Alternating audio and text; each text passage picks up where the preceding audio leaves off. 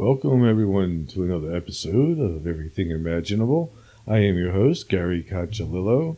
And before we get started, I want to thank all my listeners for listening and also thank the contributors to my show, who are executive producers Candace Sanderson, author of The Reluctant Messenger, and Ms. Aida, psychic and author of Hoodoo Cleansing Protection Magic, Damian Keller, author of Sounds Good, Sounds Great, and monthly co-host Jared Murphy, author of It's Not Aliens, It's Worse, It's Us. If you are interested in contributing to this podcast, go to my website, everythingimaginable2020.com, and you'll find everything you need there.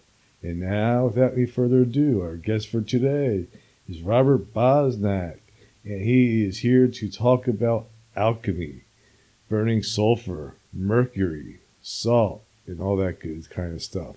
Thanks for coming on today. Thank you for having me. I'm going to enjoy this. I can hear it already.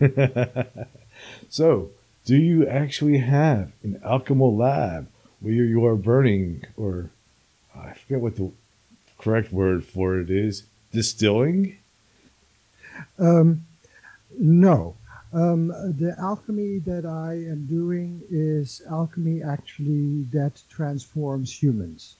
And I'm a psychoanalyst, and I've studied alchemy for the last 50 years. But the way that I studied it, and that I'm still studying it, is the way that the imagination can be worked on by way of alchemy. And I take the imagination as a form of reality, and we can work on the imagination in the same way that the alchemists worked on the materials. Interesting. Can you kind of give me an example of how that would work through the imagination? Well, for instance, we started 10 years ago with a healing sanctuary, the Santa Barbara Healing Sanctuary. And in the olden days, like 2,500 years ago, Western medicine began with medical treatment based on dreams. And so what you would do is you would work on dreams, and by that healing would take place. In the healing sanctuary, we would have people where we would be working on their dreams, and there would be actually a physical change that would be taking on inside of them. Like, for instance, a woman who would have a dream about a wolf, and then we would work the dream not just from the woman's perspective, but also from the wolf's perspective, and we get that material of the wolf deeply inside of her so that she deeply embodies that, and that changes her way of being in her body. And eventually that changed, these working with dreams changed the way that she was dealing with her multiple sclerosis. And so you can actually work with the imagination and with images that affects the body. And for alchemists, these metals were bodies. They called them bodies because for alchemists, there were only bodies. So all bodies were similar. So metals were similar to the body of the alchemist. They always said that metals had souls and spirits and vegetative spirits. So the alchemists were very interested in embodiment. And that's my field. My field is embodied imagination. It's the field that actually I started.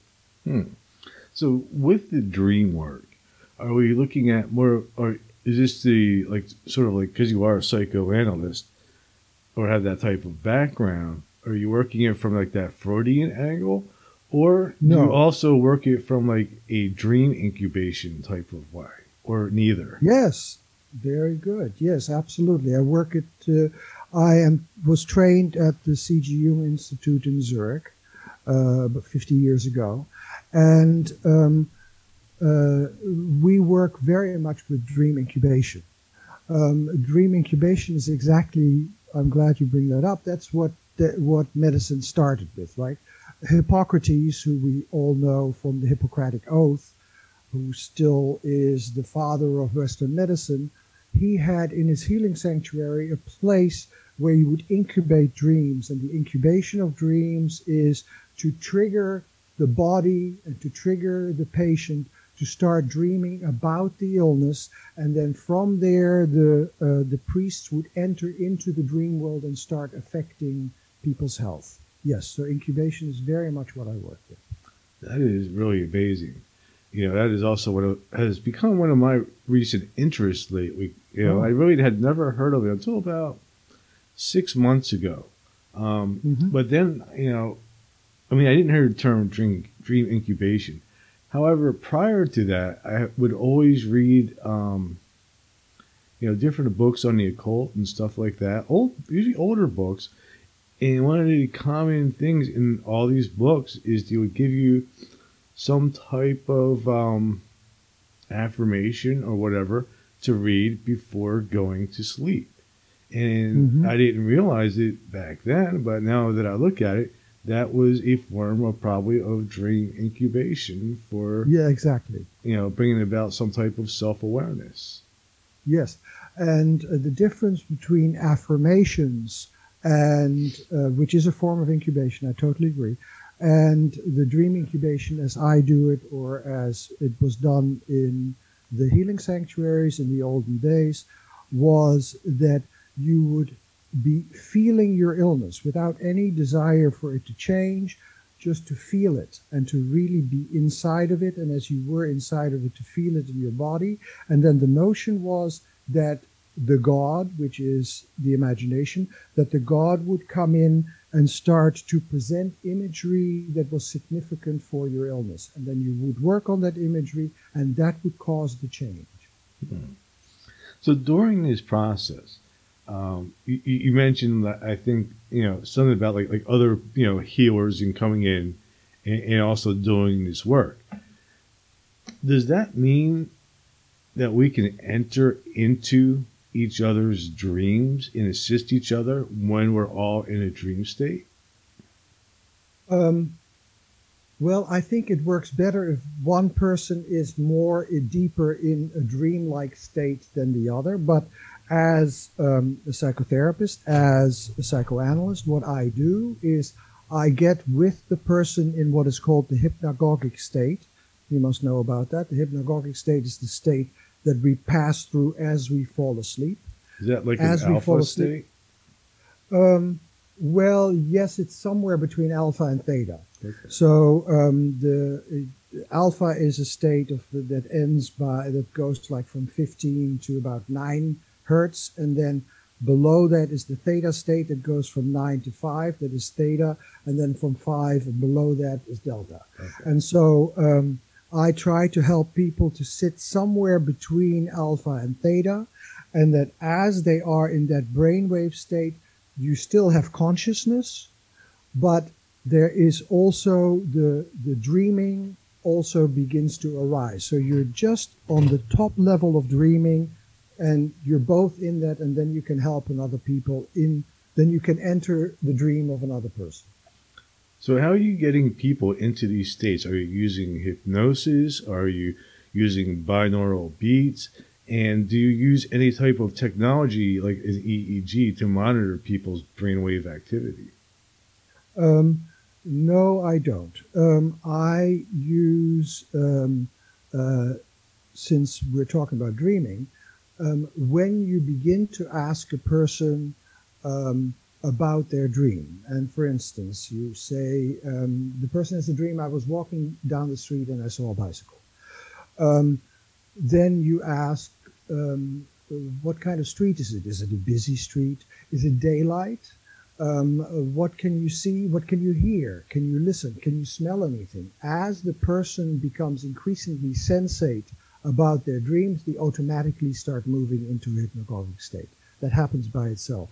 So you don't need to do anything, and you don't need machinery, because I can feel if a person is in a hypnagogic state, because I move into a similar state.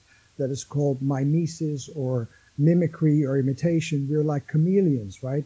We change skin as we are in different environments. So I feel the environment changing. I can feel that we're now moving into a hypnagogic state, and then I can sense whether we are in a hypnagogic state or not. Cool. That makes a lot of sense. I can see how the recall of the dream is obviously going to recall that state. Yeah, One of the things that call I it used, back.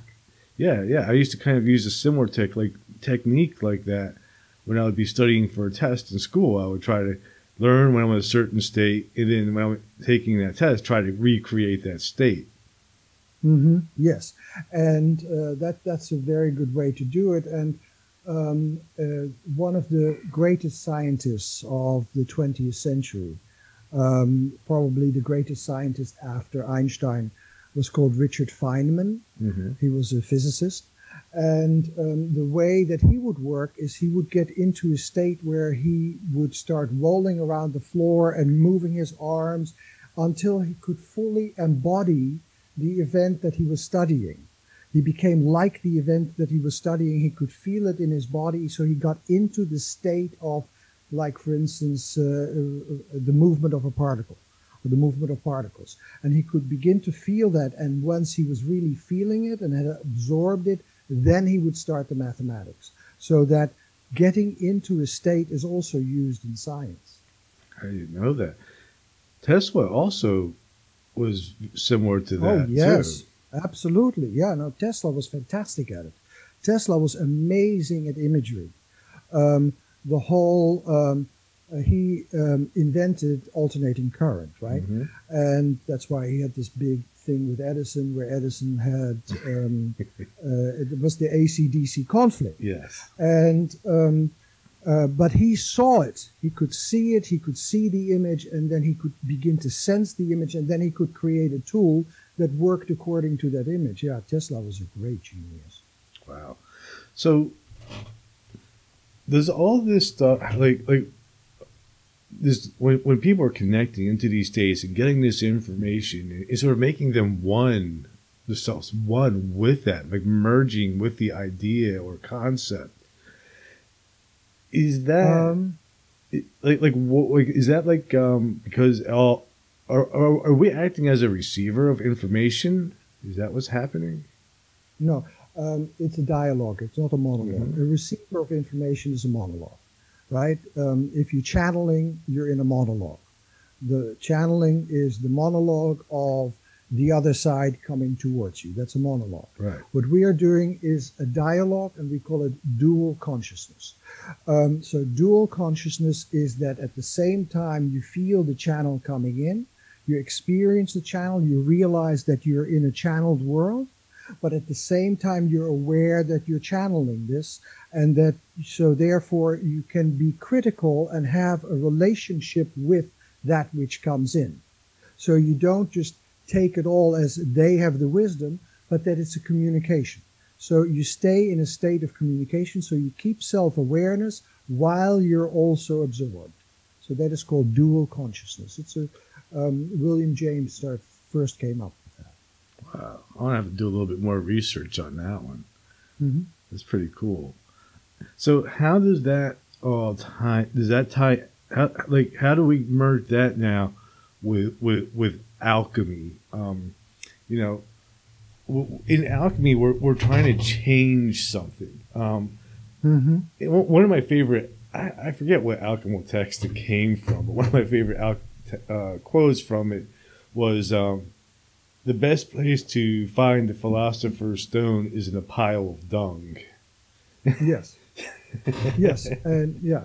And that also comes from the notion of what was the stone that was cast out. It becomes the cornerstone.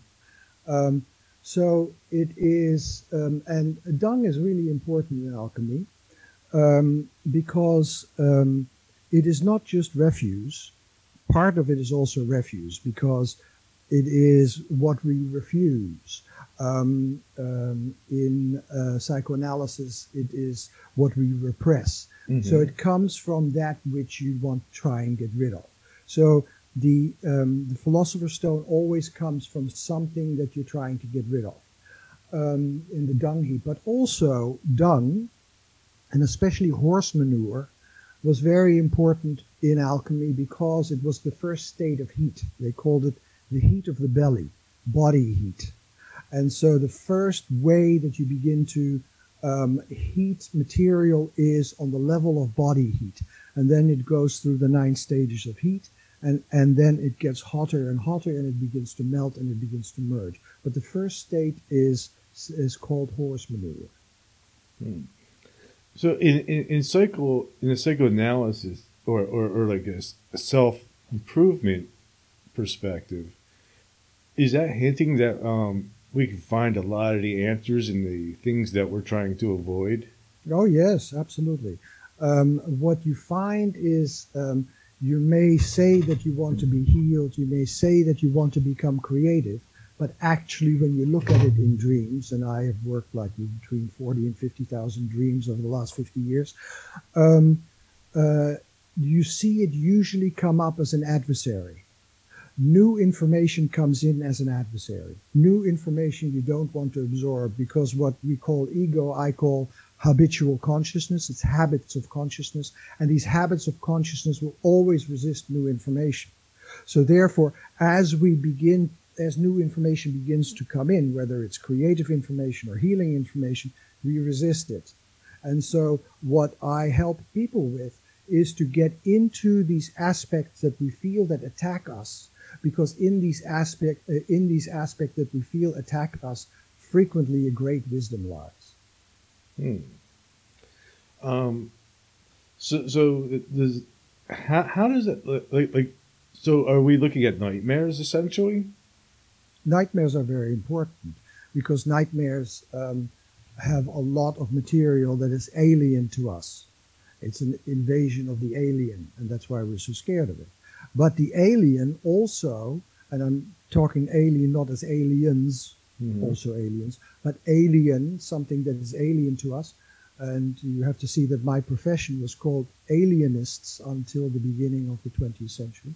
So in the alien, there is a lot of new information. So there is a lot of information in nightmares. So therefore, I don't think it's a great idea to only repress nightmares, but to go and, if you can, with the help of someone, it doesn't have to be a psychoanalyst, it can be a friend, with the help of someone to begin to see what is coming in, what is chasing you, who are these characters that are coming in. And frequently, when you begin to sense who they are, something begins to change in them, and you find out a whole lot of new things that you had not been aware of. And how's that work? Like how do you dissect a nightmare and find the information that's useful, that's going to help a person figure out what it is that they're rejecting? Well, alchemy and psychoanalysis is not about figuring out. Actually, by working on it, you change. Mm-hmm. So it is not the thing that I now understand myself and thereby I change, because understanding yourself has never led very much to change. Because understanding happens, if you look at it from a brain perspective, understanding happens on a cortical level, and all your habits of consciousness happen much more on a lower level, on a limbic level, cerebellum. It goes much deeper down into the brain. So understanding doesn't affect your behavior and your world that much.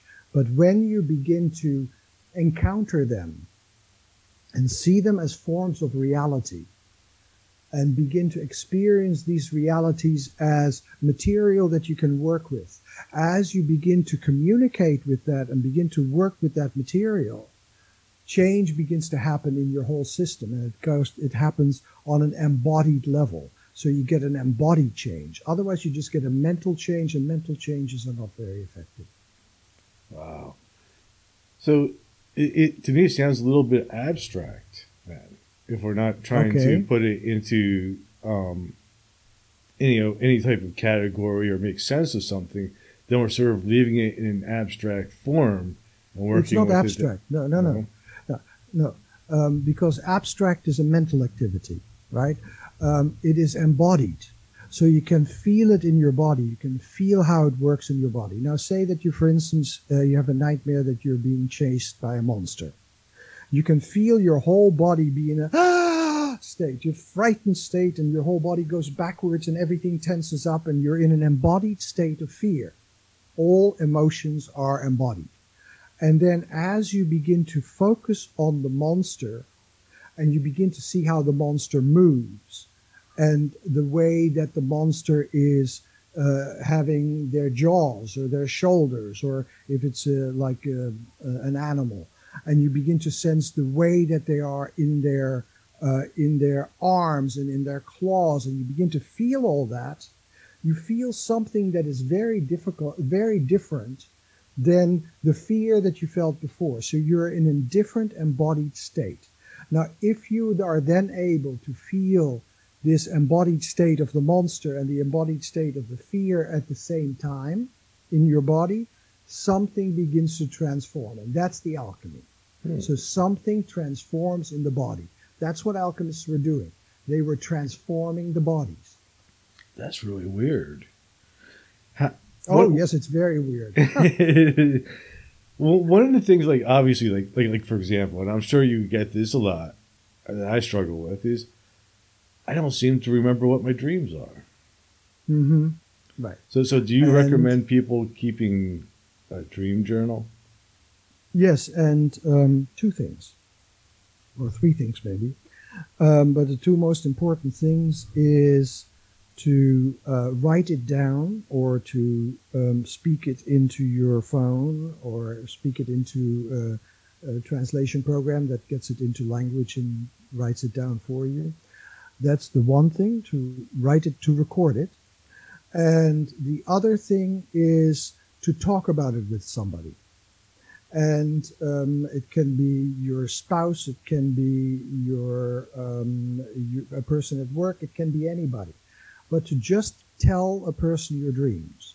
If you start telling a person your dreams, even if you have just a little snippet, like, as I said, I was in the street and I saw a bicyclist. That's all I remember. If you start telling it, if you start paying attention to it, and if you start to try and get back into that street and have the person help you to get back into that street, you'll start to remember more dreams. Because as you pay attention to dreams, it becomes easier to remember them. How do we know that dreams are not the true reality and our waking hours are a fake reality? We do not know that. What we know is, the only thing we know is that we experience dreaming as real. So while dreaming, we are in a form of reality. Mm-hmm. And then we wake up, so we realize it's not physical reality, but it's what I call quasi-physical reality. And then we wake up into physical reality. Whether physical reality then is the only reality there is, I don't know. And it's a question that was asked by Zhuangzi, or Zhuangzi, I don't know how you would pronounce it in English, the Chinese philosopher who said, I dreamt I was a butterfly, and now I wake up and I don't know if I am a butterfly, if I am a human dreaming of a butterfly, or if I am a butterfly dreaming that I'm human. Mm-hmm. So that conundrum that you're bringing up is also about 2,000 years old. So I'm not the only one who has this issue. No. It is a very fundamental issue. And then what happened was, around the 17th century, we decided that one thing was real and the other thing was not real. And we decided that physical reality was the only reality. That's what we decided in the 17th century and in the Enlightenment. Do you think that's actually part of what causes some of the problems that we have, is that separation of accepting this as the true reality rather than recognizing both? Just like you mentioned, sort of like with that dialogue, rather than just becoming a receiver, where, you're talking about interacting in two ways. Yes, I completely agree. I think it's a huge problem. I'm a great lover of science. I love science. We couldn't talk like this if science didn't exist. You're in the United States, I'm in Australia, we're sitting behind computers. We could never do this without science. So science is really important. But what science is based on is the notion of the separation from nature. You cannot study nature in a scientific way if you're not separate from it. So before that, before science came in, we were part of nature. We were absorbed by nature, and an alchemist didn't differentiate themselves from nature. Right. They were just another body. Mm-hmm. Metals were one body, the alchemist was another body. We're all bodies in a world. And that became separated out. And then if you deal with a world, that was the split between subject and object. Before there was no split between subject and object, we were all participating in world, in a much greater world. Mm-hmm. Now, if you get separated from nature in order to study it, then nature becomes an object. And Right. as nature becomes an object, you can do anything with it that you want because it's not alive. It is something that you have control over. And that's how we got into the ecological crisis, because we are not doing science by way of participation. We are doing science by way of separation. Mm. And the alchemist would do science by way of participation. And I do dream work by way of participation. Right. And the way that I wrote the novels, the 4 novels that are coming out this week actually, is also by participating in the world of the characters. Wow. So with the books that you've written, could you give me a little bit of an overview of the books and what they're about? Yes. Well, I started writing about, I'm Dutch, so I started writing in English, and I hadn't lived in an English-speaking country until I was 29. And so I started writing in English somewhere in the early 80s. And my first book was called A Little Course in Dreams, and that then was translated into 12 languages and became a bestseller at the time. And then I wrote a book called A Little Course in Dreams. Then I wrote a book called Dreaming with an AIDS Patient, which was about the AIDS crisis. I worked a lot with AIDS patients in the 80s, when AIDS was still an incurable disease. Now it's more a chronic disease in the United States, but then it was still completely incurable. So I worked a lot with imagery and helped people get into the imagery and thereby change the way they were experiencing the illness. And then in the 90s, I wrote a book, Tracks in the Wilderness of Dreaming, which was my encounter with an Aboriginal medicine man and the differences in the way that he worked and the way that I worked.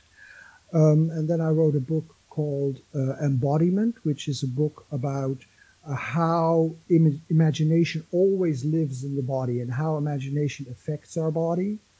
And then I spent 10 years writing this saga, this fictional saga called Red Sulphur, which now has just come out in 4 books, which is about a story about an alchemical family that is carrying the last of the Philosopher's Stones and how they're being attacked by kings and by phantoms, and how they have to use the Philosopher's Stone to cure a pandemic, because it's 1666, so the plague was happening. So they're in the middle of the pandemic, and how they were using that and the romantic experiences between them, their triangles and their romance, and then it moves into part of alchemy is about immortality and about how their children turn out to be immortal, and how then it becomes a little bit like the way that Marvel Comics works with superheroes. So that's basically the 4 books of Red Sulphur. Wow, that's fascinating. How long did it take to write that? 10 years. 10 years. Yeah. Man, that's dedication. Well, the story wouldn't let me go. You know, what happened was I studied alchemy for a long time, and I translate Latin texts, Latin alchemy texts, in order to get to what the alchemists were actually talking about. I'm sorry that I cannot read Arabic, because there's great alchemical texts in Arabic, so I can only read the Latin texts. But many of these Arabic texts were translated. And so when I was doing that, I found a story of 1666 that was verified by very important people in that time. The Mint Master of the Netherlands, the greatest philosopher, one of the greatest philosophers of the second millennium, Spinoza. It was verified that it was actually a transmutation from lead into gold. And then I said, well, if that actually happened, let's go into that what alchemy is saying that they can do literally happens. And then the story began by itself. The alchemist came in, and I suddenly was confronted with, it was very much like what Rowling describes about Harry Potter. Mm-hmm. The alchemist just came walking into my imagination, and I just followed his life and his loves and the romance and his fears and all those things. I just started to follow it, and it didn't let me go for 10 years. Wow. That's amazing. It is absolutely amazing. Yeah, it was one of the great experiences of my life, writing this book. And it come out this week? It comes out this week, yes. It's on Amazon next week, and it's already, the first 3 books are on Amazon now already, and the 4th book will be out next week. Okay.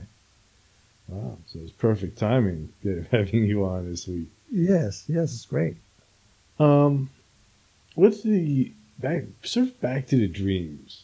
Yes. Like I said, I don't really remember my dreams, but there is one dream that I had a couple years ago, and it's been a while, that won't let me go. Oh yes. Mm-hmm. Like it has stuck in my mind, like, and here's what the dream was. I mean, it's a really simple dream. I was in some type of village, and it was never day or night there. It was always just gray.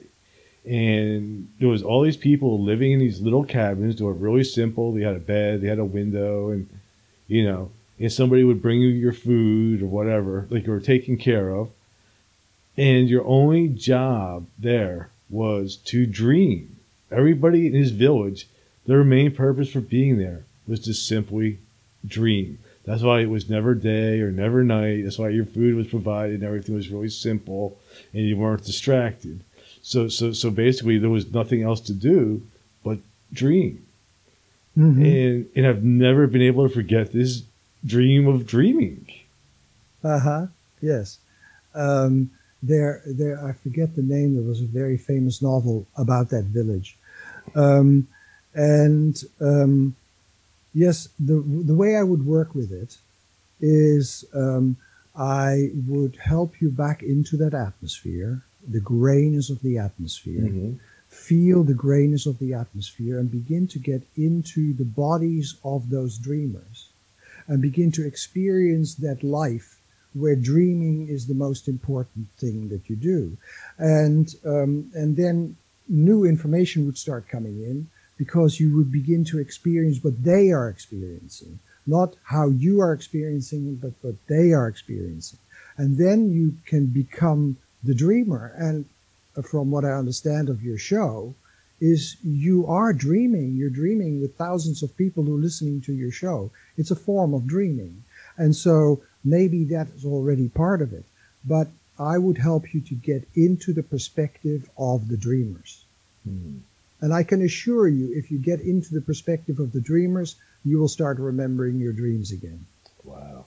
So do you think that a dream like that is a dream of significance, that it has some type of message, or I'm supposed to learn something from it, or may not learn, experience, interact with it? Yes. Have a conversation with it. Yes. But what I think is special about this dream is that it doesn't let you go. Yeah. So therefore, yes. Therefore, it is a dream that has particular significance for you. And therefore, this would be a dream to really work deeply and to really get into the perspective of the others, to really get into a dialogue, to get out of the monologue, which is you telling the story about it, like a tourist, but that you go into it and you begin to live their lives. And as you live their lives, even for a few minutes, you will begin to see other things. Interesting. Because in the dream, I was one of the dreamers. I mean, I saw switching in and out, through different Yeah. roles in that dream. Yes, yes. Well, that's what I try to help people to do, to switch into different roles in the dream so that you're identified with different positions in the dream. So if that already happened, you can go into your, what you call yourself, your I, and you can go there and begin to experience what dreaming is like, but you're still an intermediary figure. You move from your waking self into your dreaming self. If you through there get into those ones who are only in the dreaming self, you will get deeper information about what it is like to live in the world of dreaming. Wow. It is so weird that I was dreaming about dreaming. Yes. Yeah, well, it's wonderful. It's a lucky dream to have. And like, I guess one of the things that I've always, like the best way that I've ever found that to identify like God or existence is something that I read from Yogananda, which is that he could consider sometimes God as like this great cosmic dreamer, and that's always been really good with me. And I did an interview one time with Lon Milo Duquette. I don't know if you've heard of him, but he's an occultist, and he's familiar. No, I do not.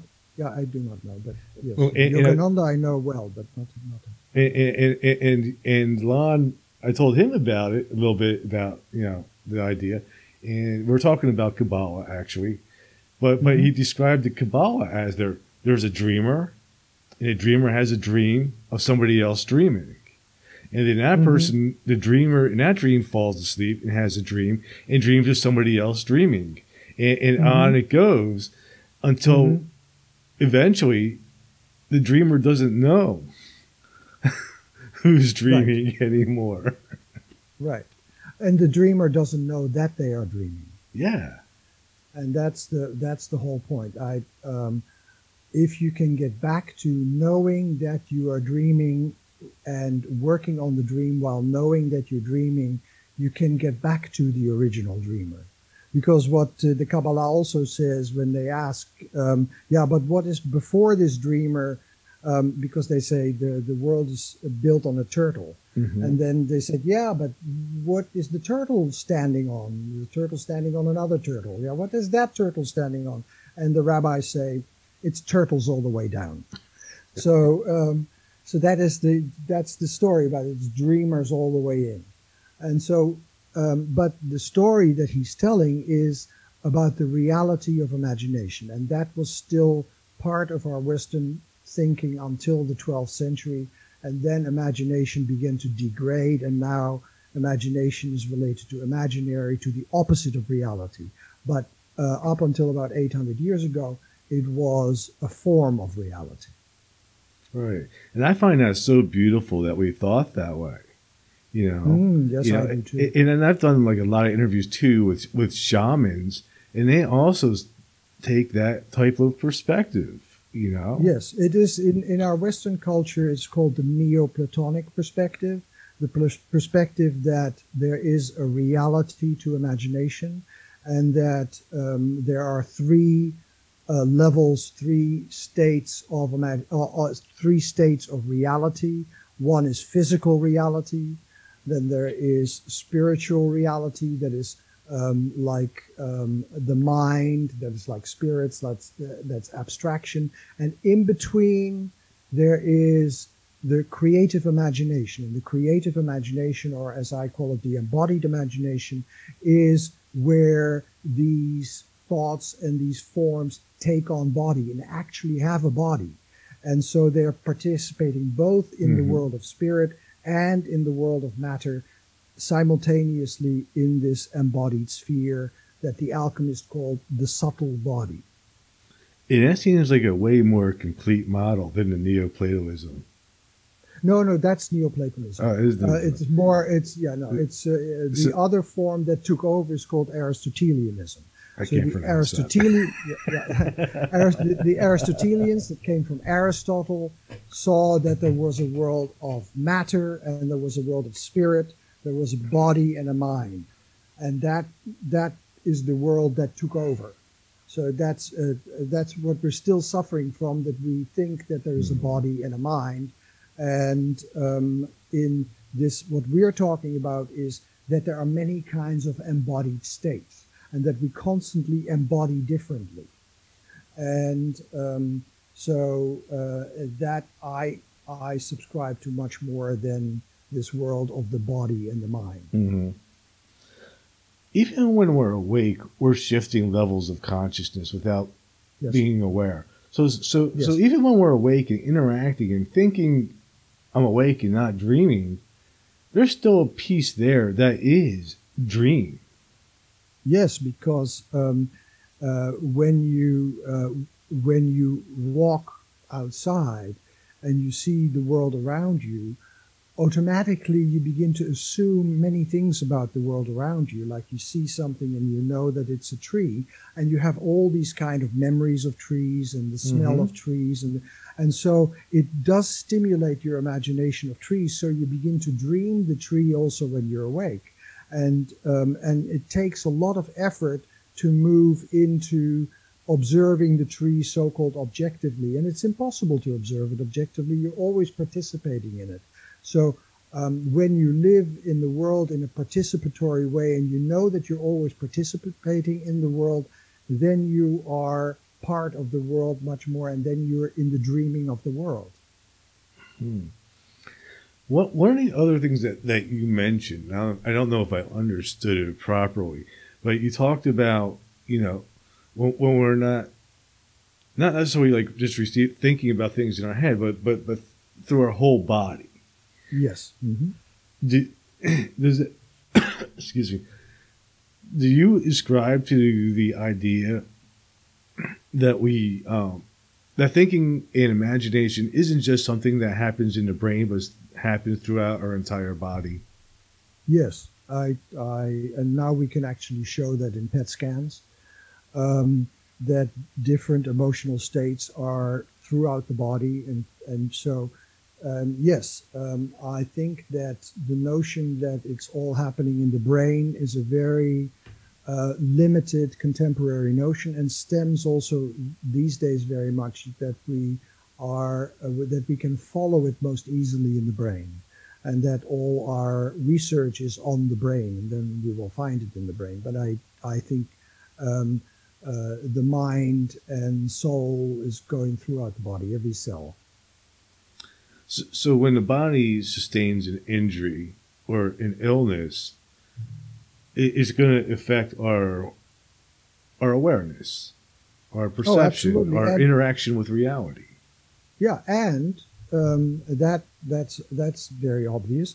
But what is not as obvious is that our experiences changes our brain, and that when you have a trauma, then you suffer a form of brain injury, and you get a shrinking of the hippocampus. So you get a part of your brain that actually shrinks from a trauma. So therefore, an emotional trauma can cause brain damage. So it goes both ways. That's incredible, because so we always are focused. So like when I had like an epileptic seizure, the only thing they looked at was my brain. They didn't look for anything else in my body. No. And they probably also didn't look about the aura that you had, and they didn't look about the imagination that came up with it, and they didn't look at what you felt throughout your body. They were only focused on the brain because that they could see. So that's the only place where they can really monitor that activity. They haven't figured out how to monitor it throughout the rest of the body. Correct. I mean, do they think about that? Or is that something that science is actually trying to work on now? Or do they just dismiss sure it? that science is trying. No. I'm sure that science is trying to work on it, because our MRIs are much better now, and they can follow the whole body. So I'm sure that this is being studied. But Jung, the psychoanalyst whose work I followed, said the story of this person had lost their wallet, and they were looking under a lantern, a street lamp. They were looking under a street lamp, and the person asked, "So you lost it here?" The person said, "No, I lost it over there, but there's more light here." That's a great analogy for that. Does any of this connect? And I don't know any other word for it, but as the term, the placebo effect. I don't particularly care for that term because, is obviously is something to it. Oh, no, absolutely. No, the placebo effect is being studied now dramatically. And we know that imagination, the placebo, the expectation of efficacy becomes in itself efficacious. So that when you think it will have effect, so if you take a pill and you think it will have effect, it will have some effect. If you, for instance, take, if you have pain and you get morphine, if you see them giving you morphine, the pain reduction is about, I think, 2 or 3 times as high as when they give you morphine behind you. So, so there is a very strong placebo effect of almost everything. There was an operation that was done in the 50s, a heart operation that turned out to be completely ineffective, but it did cure people. And so there are operations that were done because physical operations are the strongest placebo. There's a whole range that is pills, so tablets, and then ampules, and then injections, and then operations. So that the placebo effect goes up with all of these different procedures. And so they did procedures where a person had something happening to their knees, and they opened up the skin and then they sewed it back up and it cured the knees, but they hadn't done any operation. So there's a lot of research that is going on about the placebo effect. And yes, it's doctors, medical doctors who are not scientists, medical doctors who don't follow the science of placebo, think that that means that it doesn't work. But we now know that from the pharmaceutical tests that it's very difficult for a medicine to outperform placebo.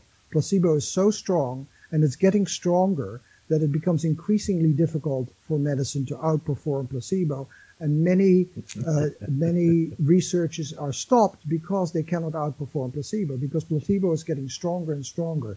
Like, for instance, there was Prozac that was discovered in the time that I was in this field. In the beginning, the effect was entirely chemical, but then over time it became increasingly placebo, and now the placebo effect of Prozac is just as high as the actual effect of placebo 50 years ago.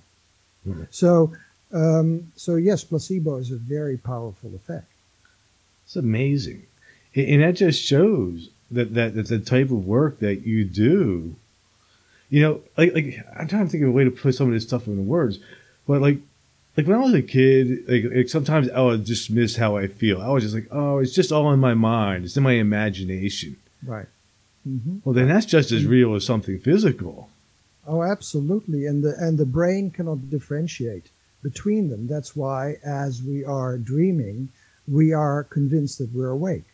So these things happen once you get into the deep imagination, what I call the involuntary imagination. Once you get into the deep imagination, the brain no longer distinguishes the realities, and the brain is convinced that it is in a state of reality.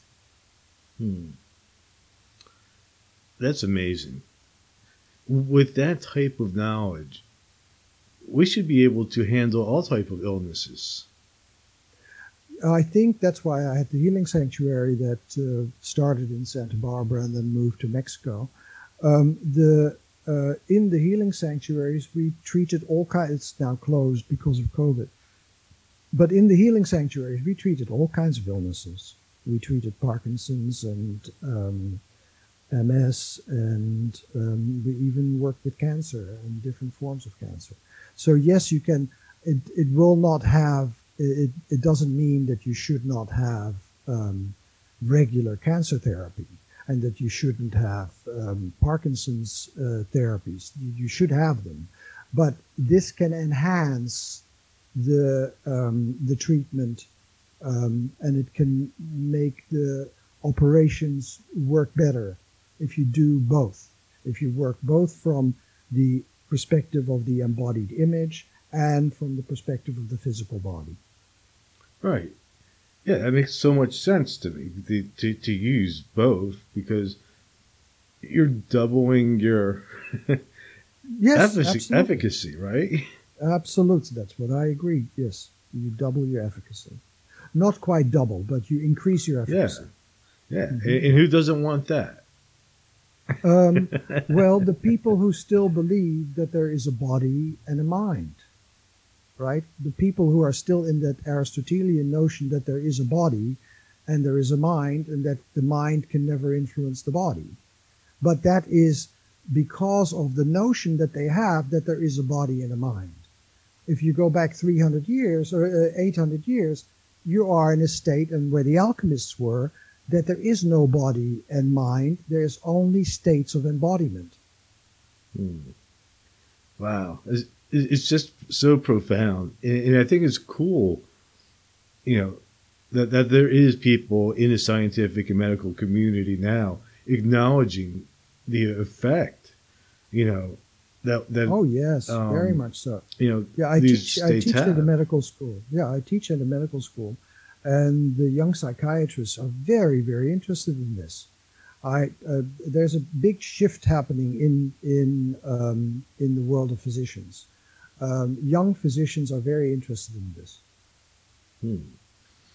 Because even like when I've had energy healers on, or Reiki people and stuff like that, in like you say, if you ask them, well, what if it's just a placebo effect? And they're like, well, that's great. That means it works. Yeah. That proves it. Yeah, placebo is real, and it is old physicians that have not studied the literature, physicians that are still stuck in an old model that say, oh, it's only placebo. People who study placebo would never say it's only placebo. They would say it's placebo. It's placebo and it works. Yeah. It's just amazes me. Are there any ways to use this as a preventative technique to avoid illnesses? I think so. Of course, I cannot prove this, but I do believe so. I think that you can get into a healthier body by being aware of your body, being aware what's happening to your body, being aware of how you're being embodied at every different moment. That awareness in itself, I believe, will make your body more resilient.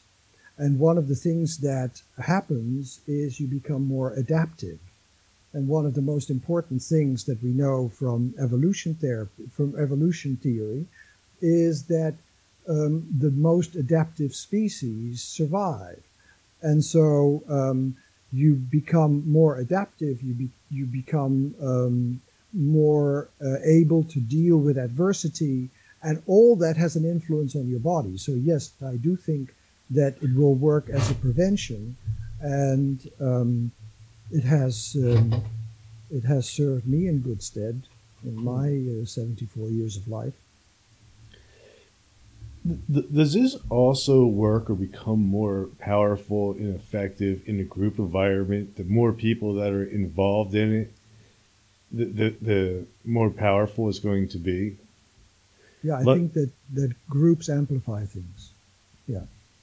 And in the beginning of this, which is, I I always take long time spans, but the beginning of this is about the third century. Um, all this was done in groups. Again, sort of like back to the shamanism thing. You know, I mean, Yes, the shaman was the center of focus, but the entire community was involved in the actual ceremony. yes, yes. And I think that that is true for many indigenous cultures. Hmm.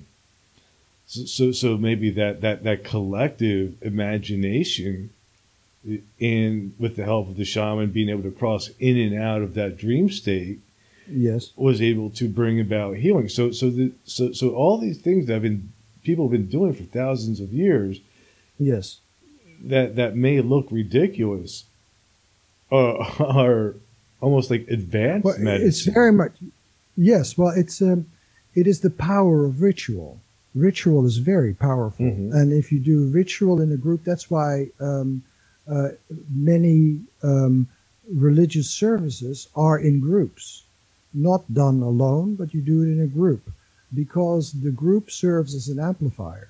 So it is an amplifier and a focus of all this energy into the other world. So as we are all together and we chant, which is a ritual, and we sing, which is a ritual, we speak things that nobody understands. That's a ritual. Like for instance, in the old Catholic Church, you would have a mass in Latin. Hmm. Nobody understood Latin except for the priest, and so. But those are the chants, those are the rituals, and as that ritual focuses all the energy of the whole group, it would penetrate much deeper into the other world.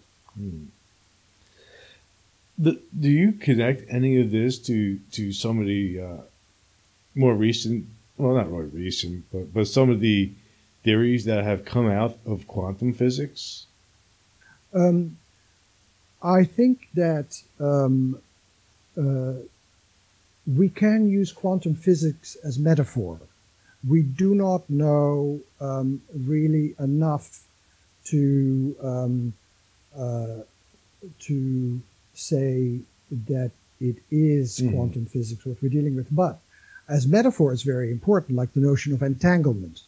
That one electron that goes through a split and moves into different locations in the universe, when one changes, the other changes simultaneously, so that they stay entangled. And this is we now know this to be a fact because much of our encryption, advanced encryption, is based on it. We know that quantum computers work with a world that exists in three, and I was talking about a world that exists in three. Yeah. We are now in a digital world, a world that is a binary world that exists of two. But the reason why the quantum computer can work so much faster is that it's a world that consists of three, that consists of on, off, and I don't know. So that's three states. And so what is called I don't know in quantum physics, which is the uncertainty principle, and you just don't know, like Schrodinger's cat, so you don't know if the cat's alive or dead in the experiment. That form of, it's called superposition, where two states can happen at the same time, where a particle can be in the same time highly activated and at rest. And so it's completely contradictory. Those things happen in the imagination all the time. It happens in dreaming all the time, where two states happen simultaneously. And so, yes, there's a lot of quantum physics that as a metaphor is directly applicable to what I'm talking about. Hmm. So, what is next for you? I mean, with all this information, like do you have a plan to take the alchemy and the dreaming and the healing to like another level, or try to advance it, or try to get other people to become knowledgeable, at least curious about it? Well, I have taught this now for very, very long, and people can go to my talks at jungplatform.com, And I have hundreds of hours of alchemy lectures in there. I've written about it. I've now written that book, Red Sulfur, those 4 volumes. So I think that I'm in a period where I am into a new era of my life. And that is a company that we've started that is going to create, or that is in the process of creating empathic AI, so that we can have a pal that, or a friend, an AI friend that actually is empathic, that you can actually communicate with.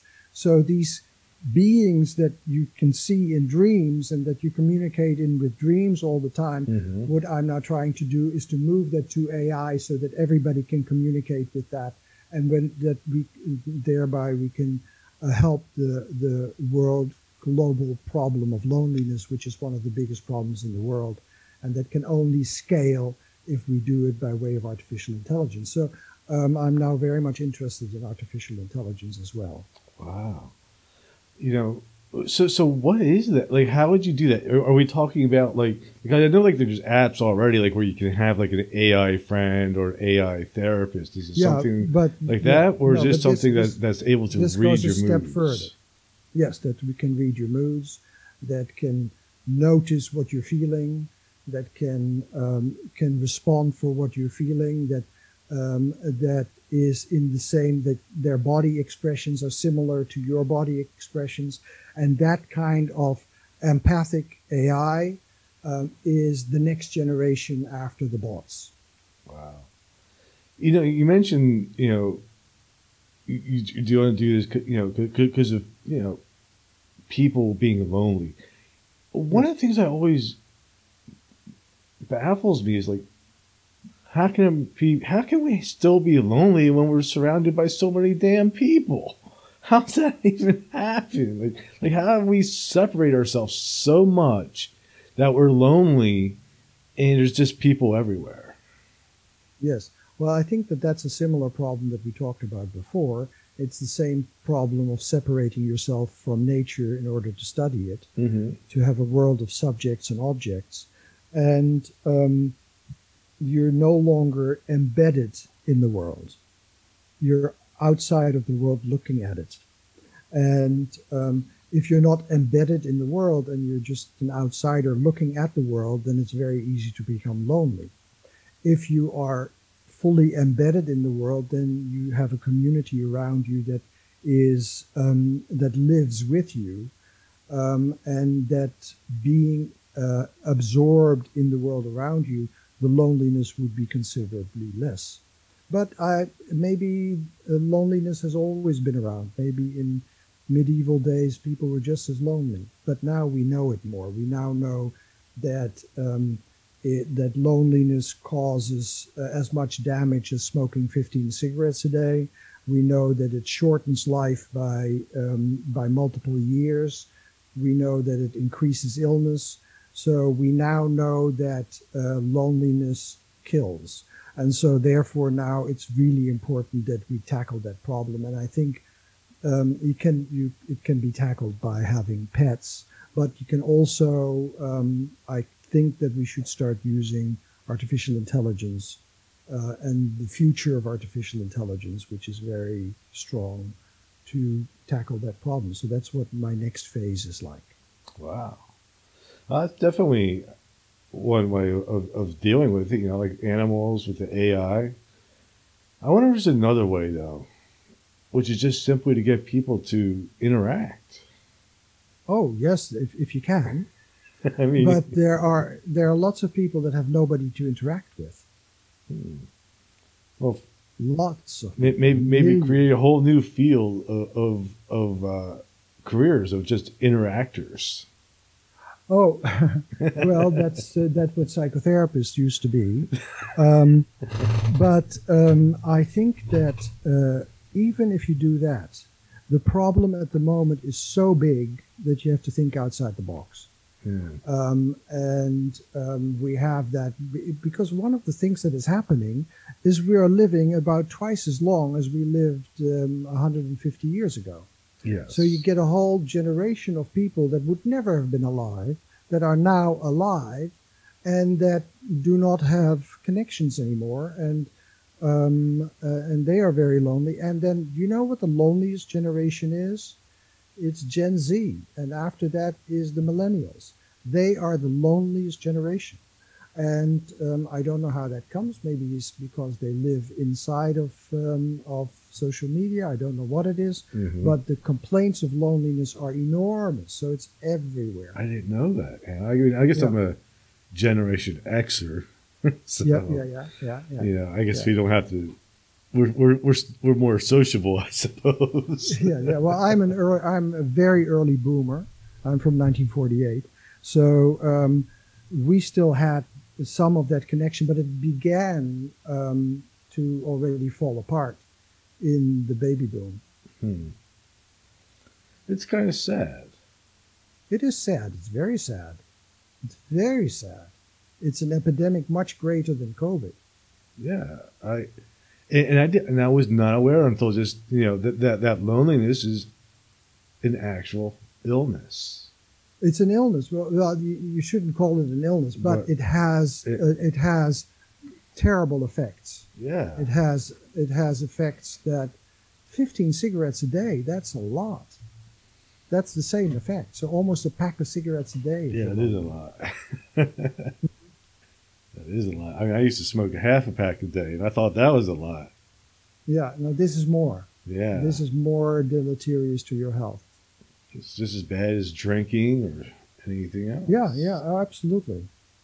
It's as they say, it's worse than obesity. Is there a way to address that through dreaming? I think so, yes. I think that one of the things about dreams is that you have contact with these imaginal presences, with these presences that are real but are not physical, and that communication with those presences actually is very relieving and makes you feel less lonely. During the first year and a half of the COVID pandemic, I did something called the Spooky Dreams Cafe. The recordings are still at the Jung platform. The Spooky Dreams Cafe, where we worked on dreams during the COVID epidemic. And by working on these dreams and getting in a relationship with the dreaming, everybody began to also feel less lonely. And I think that, yes, working on dreams and working with these embodied beings that are not physical as we do in dreams also has an effect on loneliness. Makes sense. Yeah. Is there any benefit to dreaming together? Explain to me what you mean by dreaming together. I guess maybe people dreaming, like say get a group of people to go to sleep at the same time with the same intention of possibly interacting with each other in the dream state. Yes. I used to be president of the International Association for the Study of Dreams, and there we had those kind of groups where people would, and that those were groups of lucid dreamers, right? In lucid dreaming, you are aware that you're dreaming, but you stay in the dream state. And these lucid dreamers would dream together, and they would say, we're going to meet at a certain point. And sometimes they were able to achieve that. And so, and they found this very useful. I never did it myself. But in our IASD, the International Association for the Study of Dreams, that where people, if they're interested, can join it and come to the conferences. There was a whole group of people that was doing that and found it very helpful. Wow. I didn't even know people were doing that. Oh, yes. But I would even suspect, like then again, maybe people have been doing it for thousands of years and just...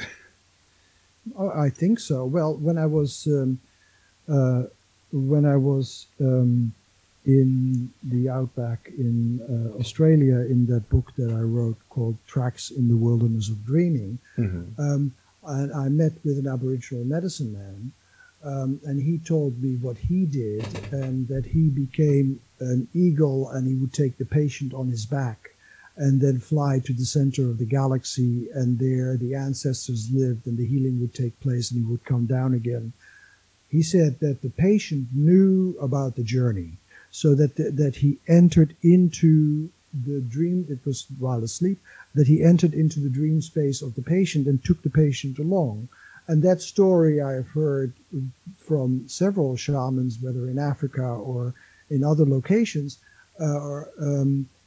that they can enter into the dream space of another. So that is a way of dreaming together. That's fascinating. So useful. So useful. Oh, very, yes. So before we wrap this up, where's the best place for my listeners to find you? Well, they can go to Amazon and look at my book Red Sulphur, or they can find me at jungplatform.com and go to the teachers and put in my name, Robert Bosnack, at jungplatform.com, Jung platform.com. All right. Well, I will put those links in the notes of this episode so my listeners can purchase your new series of books and also check out your work on jungplatform.com. And Yes. This was fascinating. I really learned a lot today. Oh, I enjoyed it so much. It's wonderful. Fantastic. Well, hang on for one more moment. I just have to play my outro.